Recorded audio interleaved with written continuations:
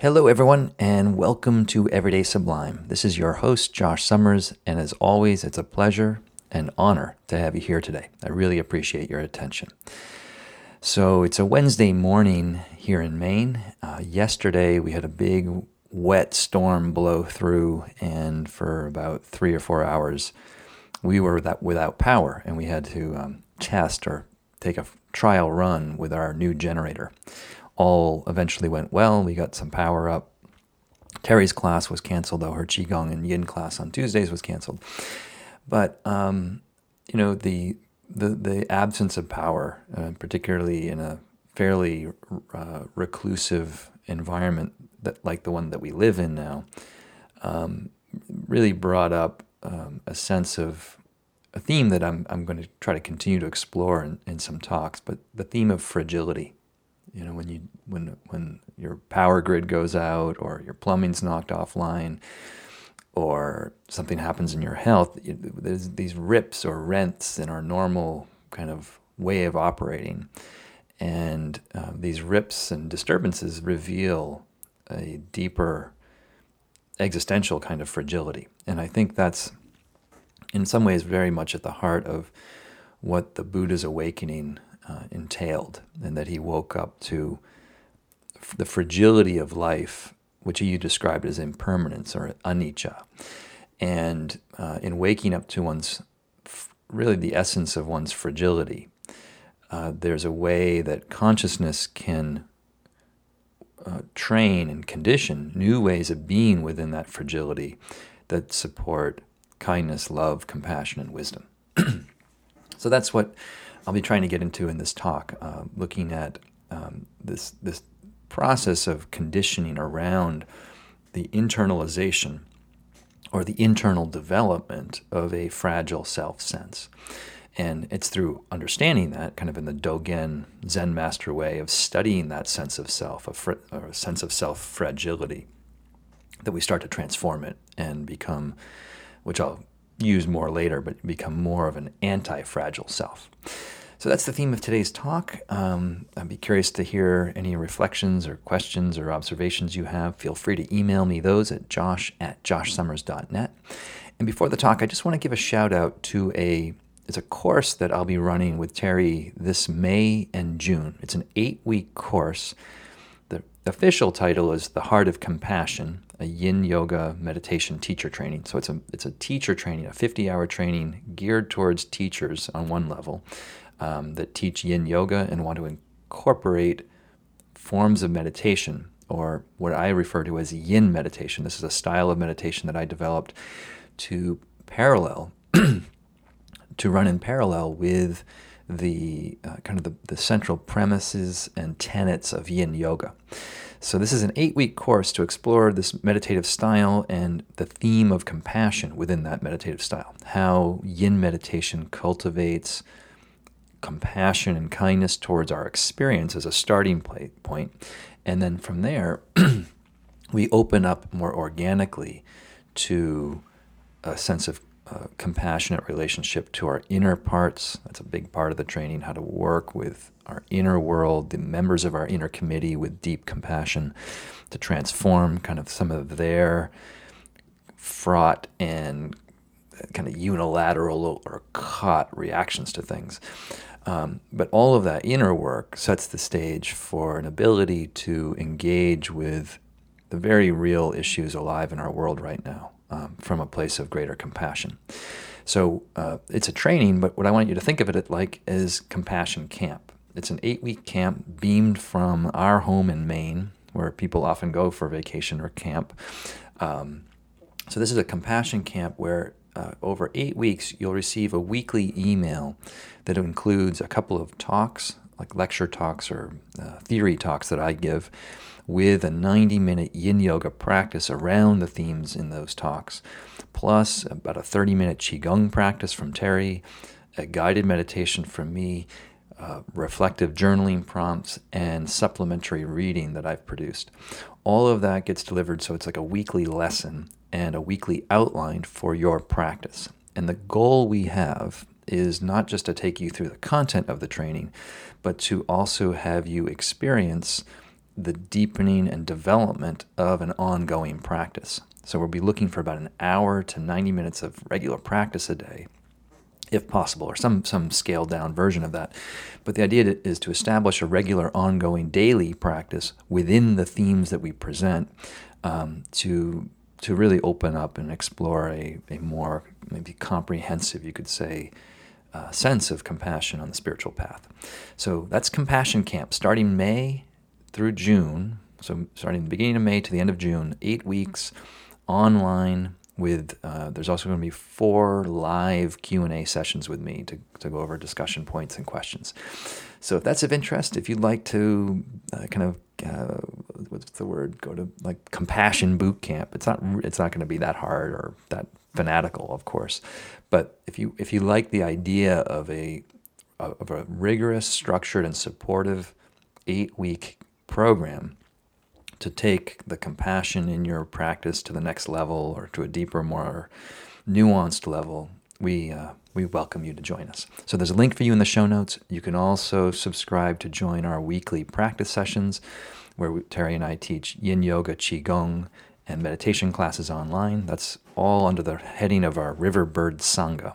And Sangha is the word for Sangha is the word for community, spiritual community. I was about to say online. That shows my own conditioning at the moment to be online. But Sangha is a community, and we are Terry and I run a very low-key and warm community that aligns around the practices of yin yoga, qigong, and meditation, specifically yin meditation, with a Taoist, Buddhist, Chinese medicine, yogic, contemplative pedagogy or contemplative framework. So we look forward to practicing with you. We really appreciate, and we need, I should say, listener support. So your membership in the Sangha or your participation in a training or any of the programming that we offer online, that is a great way to support us, and we appreciate that in advance. And so a special thanks to all of you that are already supporting us with your participation in the Sangha. So now, without further ado, today's talk is called On Self-Fragility.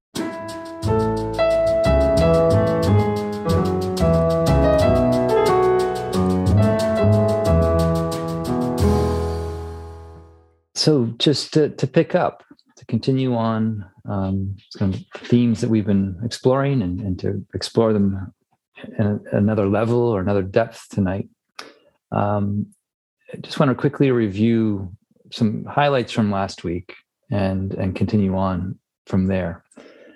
The Dharma theme that I'm trying to open up in our discussion and our practice is the theme of what is sometimes called conditionality, or the theme of conditioning. And in Buddhist psychology, or in Buddhist philosophical psychological framework, conditioning recognizes, it's a kind of awakening. I mean, that's, in a sense, that's what the Buddha woke up to, is he woke up to how his mind was conditioned, how his experience was conditioned, how all things were conditioned. And it's a philosophical statement that acknowledges that things arise, nothing happens in isolation. That's in a nutshell. Nothing occurs, nothing arises, nothing appears in isolation. Everything appears due to other causes and conditions that support it. And we can go all the way back to the singularity of the Big Bang and speculate kind of like a first year of college way of what was prior to the Big Bang. And it's a great question. I'm not an astrophysicist and don't have answers, but from the Big Bang on, everything we experience is conditioned by a whole network of interrelated other conditions. And on the psychological level, what I was trying to sort of illustrate through a personal narrative was the conditioning that I've come to see around what might loosely be referred to as the psychology of narcissism. And I try to describe it in a way that it wasn't so much about the ugly, pathological, difficult to be with traits of narcissism, though those are sort of outgrowths of it, but more just the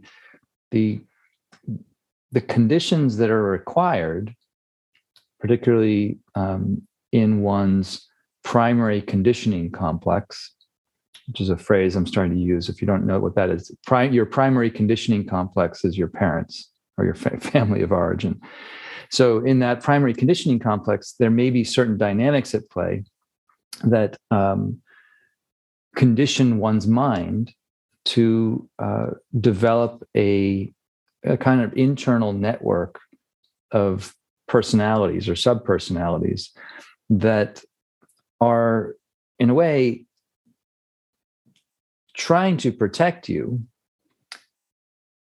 I didn't really frame it that way, but that's the basic premise of all internal parts, that every internal part we have, in a sense, is a protective strategy or holds a protective strategy that's trying to keep us safe. And it's just that the network of narcissistic parts, which I referred to last week, and I'll review them shortly, that network creates a very fragile sense of self. So in looking at conditionality, what I'm trying to really get to is looking at a sense of self that may develop, or that I've seen develop in me, and I'm naming it within me to see if you might find resonances within your own life. But that there's a fragile sense of self that forms, and that fragility is primarily created by the sense of self that seeks validation through reflection. So that's kind of the essence again of the myth of Narcissus, that Narcissus falls in love with his image in the lake, in the water, and without that reflection, this fragile sense of self feels empty or meaningless or hollow, or as the bit I read from Alice Miller's work last week, can feel homeless, psychologically homeless. Like you just don't know who and where you are, independent of receiving this reflection. So in that kind of fragile construction of a sense of self, oftentimes people that are conditioned this way develop what I tried to identify as 4 kind of strategies for perpetuating a sense of self-validation. And the big one, or one of the big ones, is the personality of the performer. The performer who acts in ways to secure a reflection back that confirms their self-validation. And you don't have to think of it in performance in terms of these grand things like they're literally on stage, but in a more general sense of just performing to secure approval. And as I'll get into shortly, I don't necessarily see these parts as indicative exclusively of something as pathological as narcissism. I see them as I think common subpersonalities that maybe we all share in one way or another. This is kind of a speculative question of mine, but so I need to hear from you if you resonate with this. But I think it's my suspicion is that we might, many of us may have these internal parts. Part of us that feels we have to perform in a certain way to secure approval. We may have an anxious part, an inner part that feels a lot of anxiety. And that anxiety is, in a way, due to scanning the horizon for any kind of sign of disapproval. So if your sense of self is in need of a reflective validation, then you're also going to be anxious. You have an anxious part looking for any sign of disapproval that you may have to correct for. Then there's going to be a part of us that's fearful. I know that one in myself. That's afraid of, in some ways, being discovered to be a fraud. If the performance is the key activity of self-validation, then there's going to be an awareness lurking around in your mind, or in my mind, that There's something you might do, something you might say that would reveal a level of ignorance, a level of incompetence, a level of fraudulence that would be just utterly mortifying. And then I described what is often described as kind of narcissistic rage, or just anger that can come up when an image is reflected back to this fragile self that feels dissonant, or feels out of alignment or incongruent to the image that the self has of itself.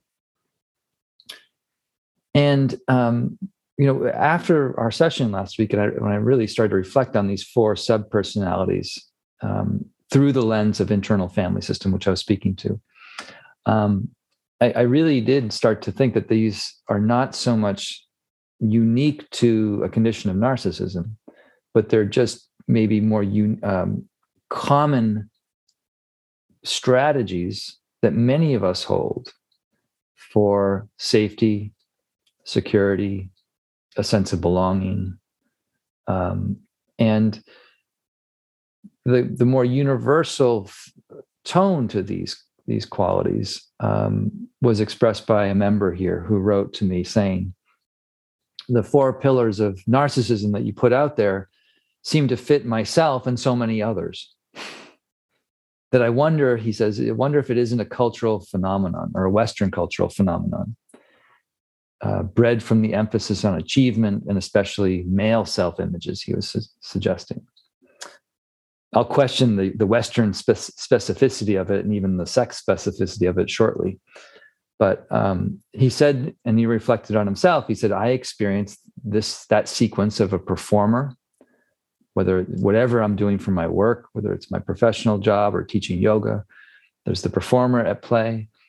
There's the anxiety, again, the vigilance for signs of disapproval. There's a sense of shame, where, like how he described it, he says, I'm doing somersaults to avoid being found out as a fraud. And then he says, in the rage, when see my disgusting self reflected in the mirror. So something happens, something you don't want to see about yourself, or a feeling that you don't want to have comes back at you, the rage. And he says, this is dukkha. So dukkha, again, is suffering. That's the Buddhist word for suffering. And I agree. This is I think an unexamined experience of these personalities, these subpersonalities within us, really does feed a very specific kind of dukkha. And I'll put that in the Buddhist context shortly. But the more I really started to think about these traits, we call them psychological traits or psychological subpersonalities, the more I started to think about them, I started to remember some things from my undergraduate education studying cultural anthropology. And I want to say that clearly. I studied cultural anthropology as an undergrad, which means I was studying at cultures and social behaviors, primarily in humans. But there's a whole field of anthropology that looks at primate behavior. And as a cultural anthropologist, we had to take a kind of at least a 1 semester course on primate behavior. So this is not my forte, but I am interested in it. And I remember from this primatology course that a lot of psychological traits that we think of as being exclusively human are actually on evidence in various primate species and primate societies. So there's kind of a famous book that came out in the 90s, I think, by a primatologist named Frans de Waal. And the book is called Chimpanzee Politics, and looking at the political games and traits and that these chimpanzees were evidencing. But thinking about these 4 personality traits again, if I was trying to imagine what within the evolutionary forces of natural selection would select for a performer, for anxiety, for fear, for rage. And on one level, the performance trait could be seen as an advantage in terms of physical survival. So I'm not putting this on either sex. This could be a male or female trait that would perform in a certain way to optimize the dictate of natural selection, which is that your genes are ejected or propelled into the next generation. And in terms of human social cohesion and primate social cohesion, being able to demonstrate performative skill is a huge element in social survival, of demonstrating value to a society or to a group or to a tribe. And then there's, with the other traits of anxiety, just the ability to anticipate threats. As many evolutionarily minded folks have said, the monkey that doesn't twitch at the rustling of the bush, the monkey that doesn't jump and get twitchy, is not the monkey that survives. That's the monkey that gets eaten.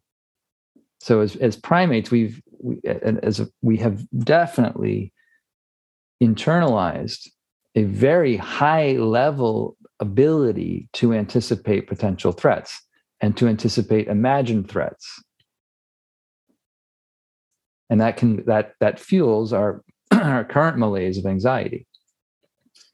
But the fear of being found out to be a fraud, or the fear of failure, or the fear of just coming up short, could also, I would suggest, emerge from just the real existential threat of death, and or the social ostracization that could come if you don't live up to your ability within a group. And what I do remember from social ostracization is that is one of the most painful and difficult emotions that humans face.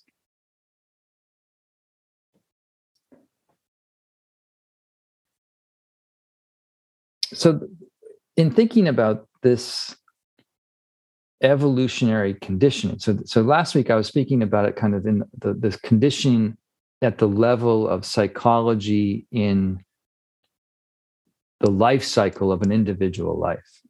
So particularly like the conditioning I experienced from my family of origin growing up and how that shaped me.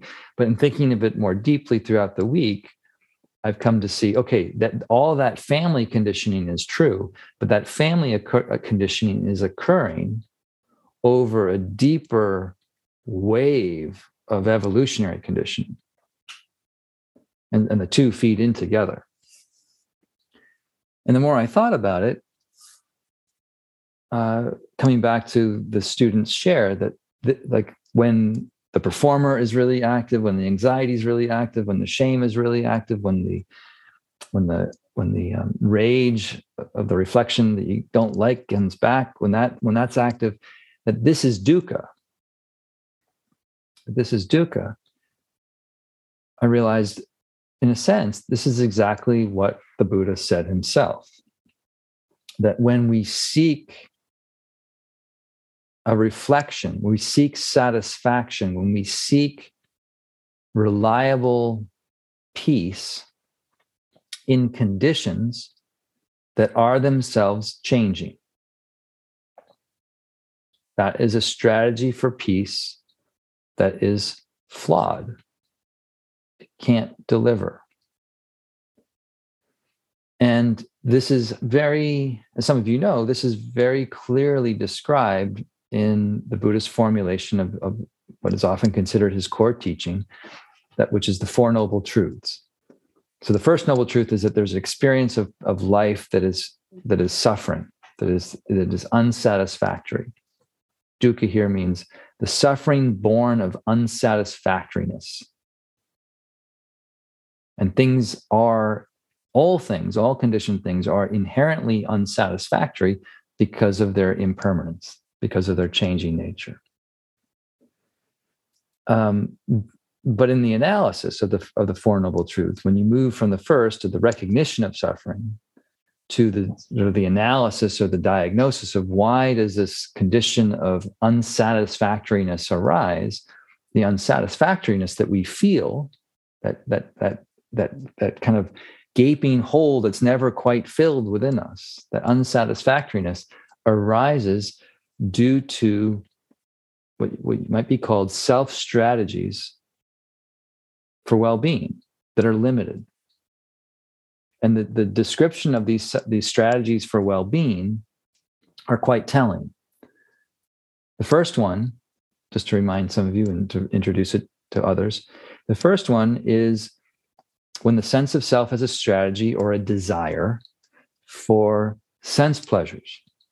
So that's the first one, kama, tanha. Kama is the word of sense-based pleasure. Tanha is thirst. So when there's thirst, when there's drive, when there's a strategy in place that your happiness, your satisfaction is predicated on achieving a sense pleasure, you're hooked in a way in the Buddhist formula. You're hooked and you will suffer. So kama is the same term that you may know and remember from the famous erotic text, the Kama Sutra. But in this formulation, kama refers to any pleasure of the senses. So any pleasant touch, any pleasant sight, any pleasant sound, any pleasant smell, any pleasant taste, and any pleasant thought. When our happiness or satisfaction is predicated on securing some of these, all of these, only a few of these, it's inevitable that a sense of anxiety and fragility will arise. Because the very thing we're holding on to for our relief, the very thing we're holding on to for satisfaction, is literally slipping through our fingers. So that's the first one. That tends to be the most obvious one. And when people come to Buddhism and they hear that, like, right, okay, I got to get over my hang-ups with sense pleasures. So that's where all the energy around cleansing and like renunciation and posting what you're giving up on social media comes. You go through those motions of like, I'm going to deal with my sense pleasure issues. But the second form of craving, or the second form of thirst that drives us into a sense of unsatisfactoriness or unsatisfaction is called bhava tanha, bhava, B-H-A-V-A. And this word is often translated as becoming.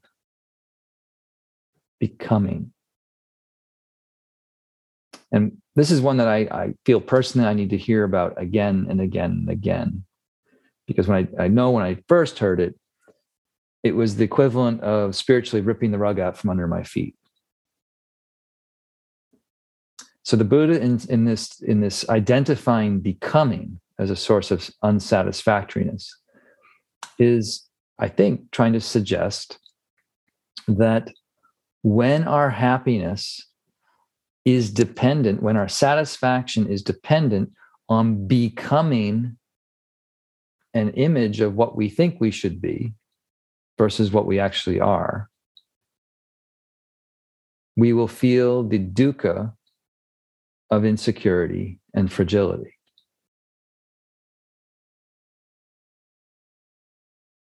The first time I heard this teaching was from the Thai monk Ajahn Amaro.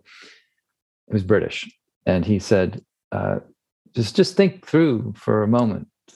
Whenever you've succeeded at something in life, you've succeeded in becoming recognized, whether it was, position at your work, or maybe some form of recognition within your family or with your friend group, or some moment of achievement, personal achievement, that we all think is what the sort of the gold standards of personal effectiveness and realization is, to become what you want to achieve, or to achieve what you want to become. And Amaro in this reflection says, so you get home, you get that letter of promotion. Let's say you want a promotion at work with a higher salary and more status, and you get that, and you get the letter, and you sit down on your couch, and he says, and there's that blip of like surge of yes. And then he goes like, he counts on his finger with five hands. He goes 1, 2. And before you even get to 5, that yes becomes, but now I have all this other extra responsibility. Now I'm somebody that has people are going to be looking to, and if I don't live up, I could get fired or demoted, and the fear and the unsatisfactoriness just sort of seeps in. So I think in one way of, this is another whole theme to open up in our practice, but when we consider bhava tanha, the desire to become and how that is conditioned into us, it reminds us to feel, and this is what I'll try to speak about tonight, to feel, here's a better way of putting it maybe, to think about becoming, that can sound a little bit abstract. Well, what am I trying to become? Reflecting on this is like, what does it mean? Am I trying to become a kinder person, a more compassionate person?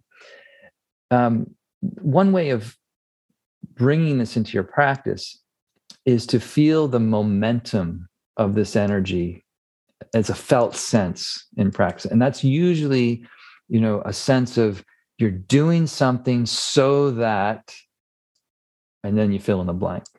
I'm doing this now so that I'll be more peaceful, calmer, kinder, more compassionate, nicer, less agitated, less anxious, less stressed, less frazzled, less neurotic, whatever it is. It's an energy to explore and to feel what it's like. It's a slippery one. It's a very slippery one. And it can kind of reinvent itself and reincarnate itself in myriad ways in practice. But to catch that momentum, that felt sense of I'm trying to become, I feel like if I can just become that, then, if I become that, then you feel that hook of the conditional framework, of the conditional statement.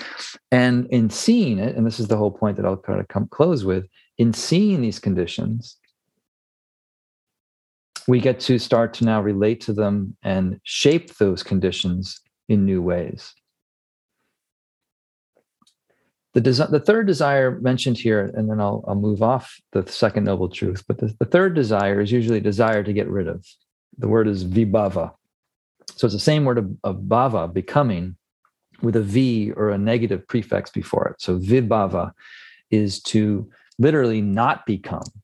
In a literal sense, it actually refers to kind of a spiritual suicide mission. To just, and that you see this at play in ancient Indian philosophy or spirituality, with people exercising extreme forms of self-mortification to kind of pulverize their self and overcome all desires. The Buddha himself practiced that way. I, in my own more modern sense, went through severe ascetic practices. And the Buddha's conclusion, and I nod along in agreement, that extremist denial of pleasure is not the way. That just, in a way, leads to an early suicide of depriving the body of necessary nutriments. But in a more conventional sense, you can also think of like the desire to annihilate is the desire to annihilate conditions in your life, not necessarily yourself, but conditions in your life, whether it's a loud, annoying neighbor, a situation in a relationship, whether it's a societal condition, whether it's a world condition.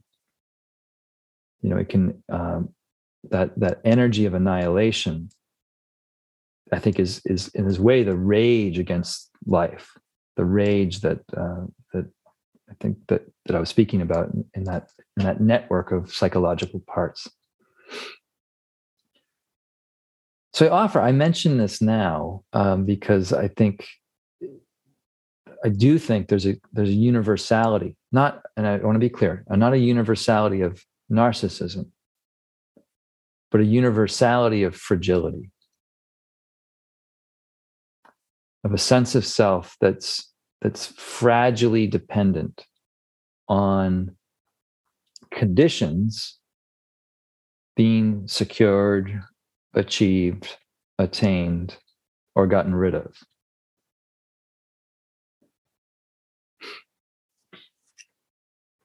And I think it's easy when you hear that to conclude that maybe what I'm saying is, okay, we just have to accept everything as conditioning, and then we're done, like, and that's all there is to it. Accept everything everything is impermanent, everything is conditioned. There's no engagement from that. But I do want to suggest that this is not a fatalistic worldview. This is not a nihilistic worldview. And the Buddha was a philosopher arguing against that pole of polarity and it was the polarity between nihilism, where there was no meaning, no real morality, no reason to do anything other than indulge whatever you wanted to indulge. That's a nihilistic, anarchistic worldview. And the Buddha's position was between that and absolutism, of asserting that there's a divine soul or an eternal soul. In the middle, the Buddha's teaching on conditionality is suggesting that while there is no permanent eternal essence in anything, there's no permanent essence. That's the side of idealism or absolutism. While there isn't that absolute, there is conditionality. There is this world of changing flow. And one way of trying to summarize, I think, the core of his philosophical teaching is that it's by waking up to conditionality. By waking up to it, we now have awareness that's awake. That's the Buddha nature that's awake to conditionality, that allows us to engage and intentionally practice new conditioning. So a lot of us, myself included, operate with a sense that our self is a known fixed entity. Josh is like this. He likes these things. He doesn't like these things. He's about this height. He has about that much hair. Yada, yada. He likes that kind of music. He likes that kind of food. We think about ourselves as a known entity. But when we look at ourselves through the lens of the Dharma, or the lens of the Buddha, awareness, knowing conditions, we see that all the things we take ourselves to be are changing conditions. Or in Buddhist language, the things we take ourselves to be as permanent are impermanent. A thought is just an impermanent condition. A sensation is just an impermanent condition. An image is just an impermanent condition. So our normal sense of self as an essential me is under threat by the data we receive when we meditate.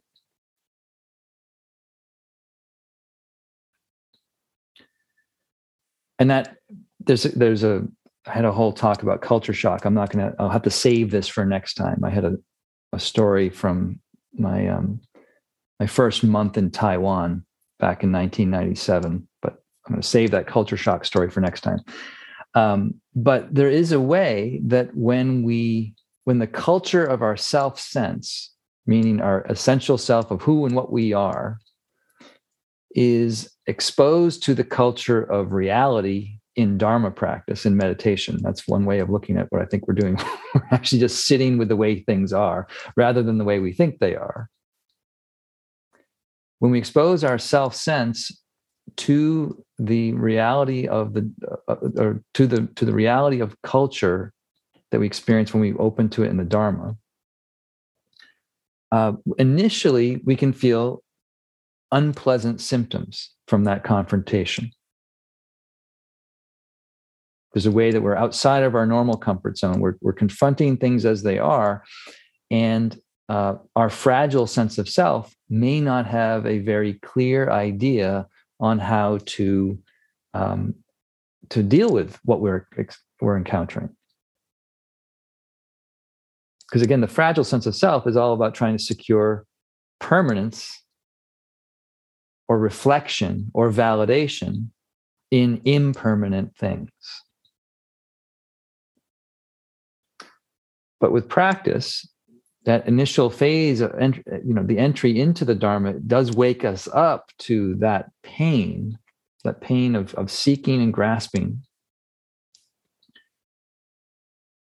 and becoming familiar with that pattern, becoming more familiar and awake to that pattern. We then create the space of awareness, or the self-awareness, if you want to call it like that. Develop the self-awareness to recognize when a suboptimal pattern is seizing us. It's really a kind of addiction, whether it's addiction to certain kinds of thoughts, addiction to certain kinds of outcomes. We wake up to that pattern and then are better able from the position of being awake to navigate new conditions or establish new conditions. So let's say you have a habit of being angry, and you start to become aware that there's a default reactive pattern that you have. In becoming aware of it, you now have the ability to catch it, to see it before it sparks into a fire of some sort. And you have it with awareness, you can then practice a new intention. Practice of being kinder, gentler, more tolerant, more curious, rather than just reacting out of anger.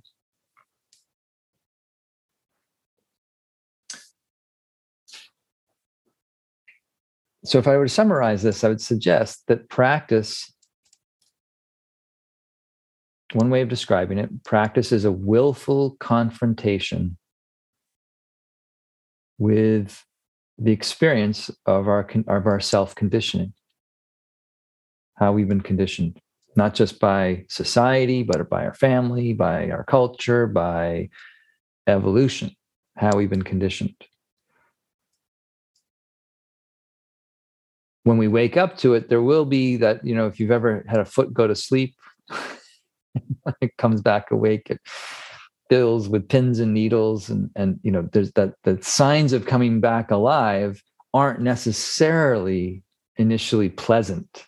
We know we have to go through them, but they're not necessarily pleasant. I think waking up to our conditioning is like that. We start to like, wow, I've never realized I was so caught by this particular way of being or this pattern. So we wake up to it.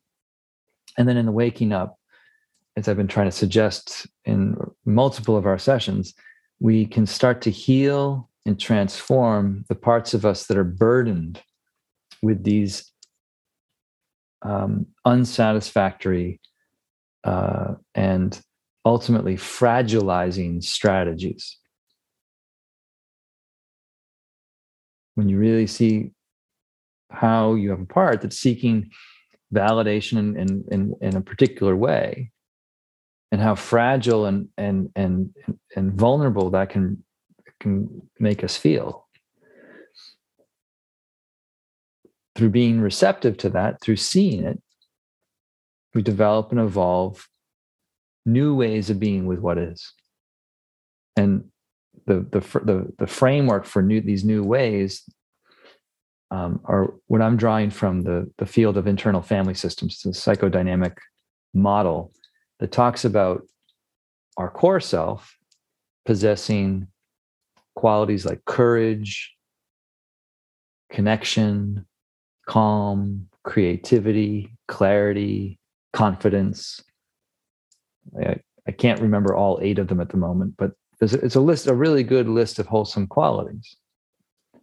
And bringing those qualities of questioning, receptivity, compassion to our conditioning allows us to start to see it, recognize it, and transform it.